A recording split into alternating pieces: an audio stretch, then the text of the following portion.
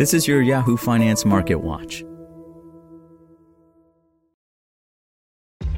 This episode is brought to you by ShipStation.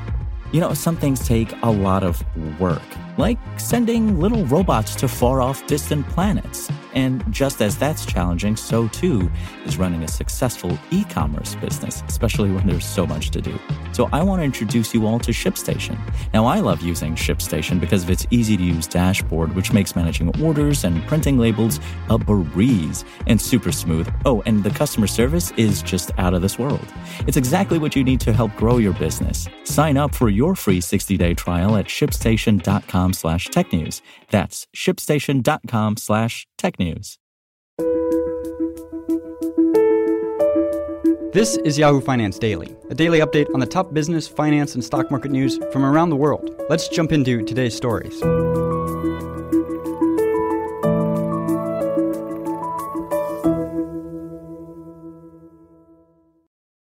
U.S. stocks closed mixed Tuesday as a shortened but busy week packed with corporate earnings got underway on Wall Street.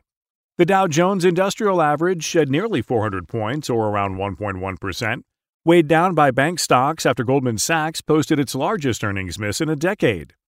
The S&P 500 capped the day down 0.2%, while the technology-heavy Nasdaq Composite inched up a modest 0.1%.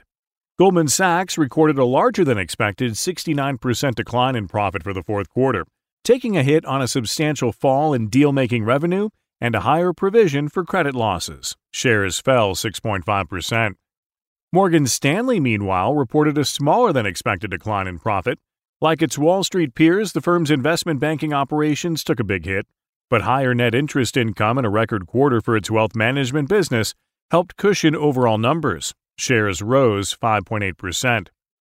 The reports come after a lackluster round of quarterly updates from rivals late last week. Earnings reports out of other sectors will also ramp up in the coming days, with United Airlines reporting after the close.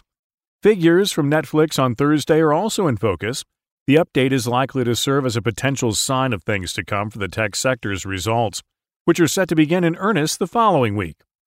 The S&P 500 is expected to report a year-over-year decline in earnings of 3.9% for the fourth quarter, according to data from FactSet Research.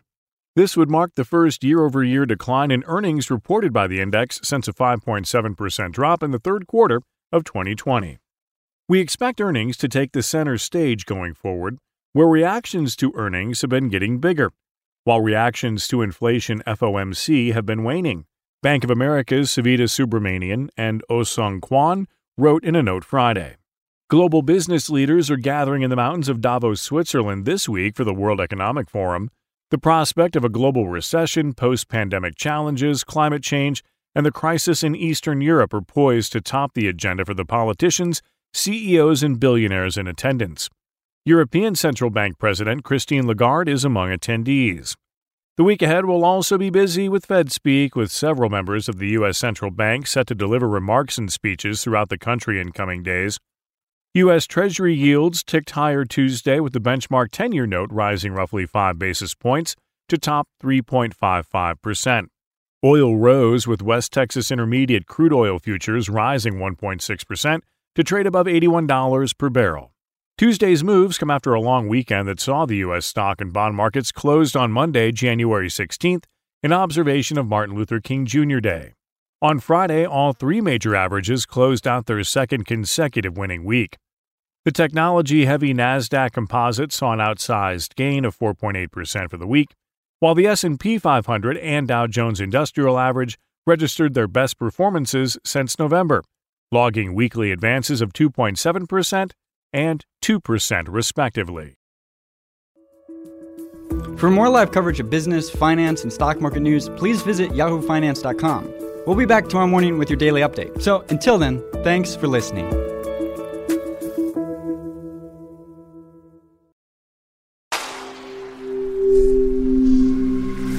Spoken Layer. Want to learn how you can make smarter decisions with your money? Well, I've got the podcast for you. I'm Sean Piles, and I host NerdWallet's Smart Money Podcast. Our show features our team of nerds, personal finance experts in credit cards, banking, investing, and more. and they'll help you make the most of your money while cutting through the clutter and misinformation in today's world of personal finance. You'll get clarity on strategies to help you build your wealth, invest wisely, shop for financial products, and plan for major life events. Listen to NerdWallet's Smart Money Podcast wherever you get your podcasts.